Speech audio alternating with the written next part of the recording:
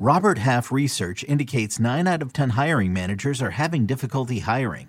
If you have open roles, chances are you're feeling this too. That's why you need Robert Half. Our specialized recruiting professionals engage with our proprietary AI to connect businesses of all sizes with highly skilled talent in finance and accounting, technology, marketing and creative, legal, and administrative and customer support. At Robert Half, we know talent.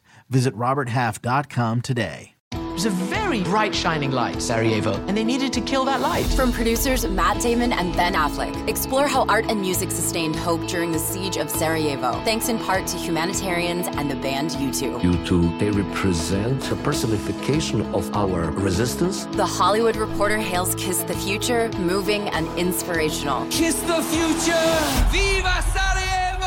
Kiss the Future. New documentary now streaming exclusively on Paramount+.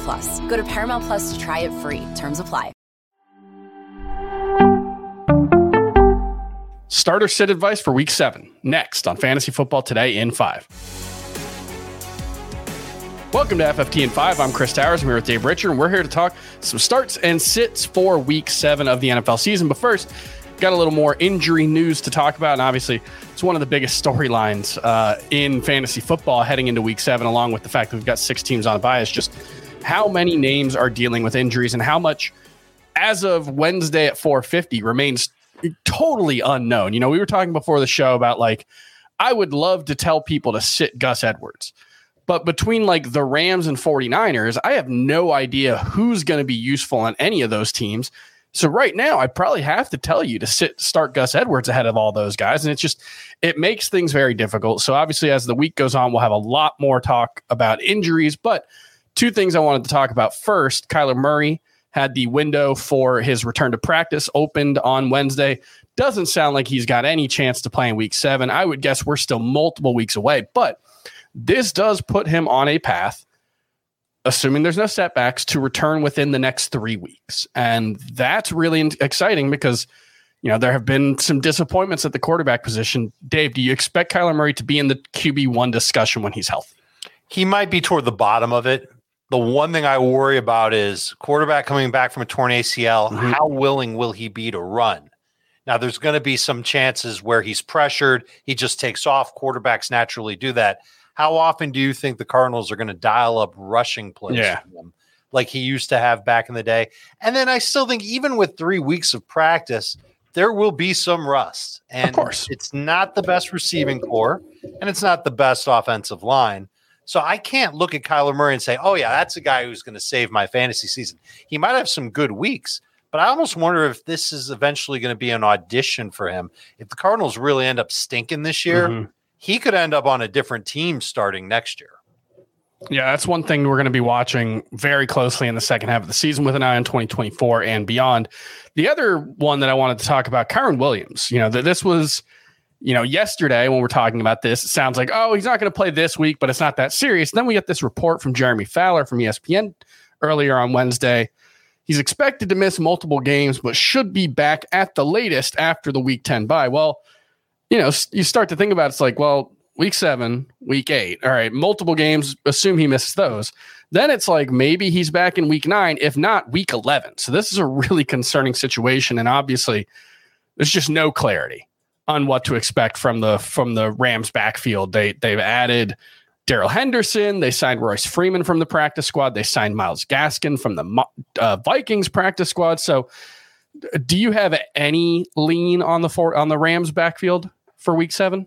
I don't have a good lean. The one thing that did strike me, Chris, is that by signing Myles Gaskin off the Vikings practice squad, they've committed to him for 4 weeks. This isn't like a typical situation where a player's on the practice squad, he can get elevated, he can go back to the practice squad.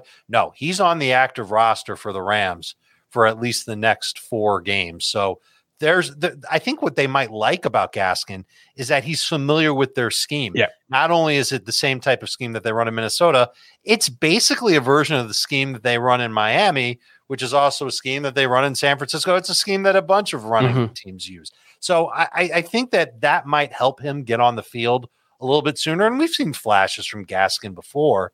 It's just a matter of how much can he do in this week's worth of practices. and whether or not he can displace Zach Evans, who's a day 3 pick who, doesn't have a lot of great traits. Otherwise, he wouldn't have been a day 3 pick. All right, let's talk some starts and sits. And the first one we're going to talk about is Thursday night. Trevor Lawrence, as of Wednesday afternoon, is officially questionable for this game. He sounded optimistic when asked if he's going to play. If he does, are you starting him this week? He's a low-end starter. I'm listing him as a bust candidate in this week's lineup decisions. That doesn't mean that he's definitely going to bust. It just means that you should have lowered expectations. This is a good Saints defense. Yep. They can get just enough pressure on their opponents. They've got a great secondary. They should match up well and play a lot of man-to-man coverage against Trevor Lawrence. I don't know if I can count on him for 20 fantasy points, which is something he's done once this year.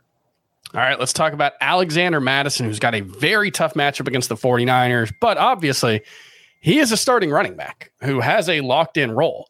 And there's about 12 of those in the NFL in week 7. That locked-in role is starting to fall apart for him. He's played right around 55% of the snaps the past couple of weeks, I believe. He's not in that 70% range where he was before Cam Akers came to town. I think he's still going to end up playing the most. I'm almost hoping that he catches 4 passes, and that gives him a chance at 10 PPR points against San Francisco. I wouldn't expect him to do much more than that. I would try and sit him. All right, let's talk about DJ Moore, who's going to be playing with Tyson Bagent as the starting quarterback for the Bears, presumably. And look, Justin Fields wasn't throwing a ton or giving necessarily the highest quality of targets. What DJ Moore has been doing a lot, you saw it in that Washington game, a lot of after the catch stuff.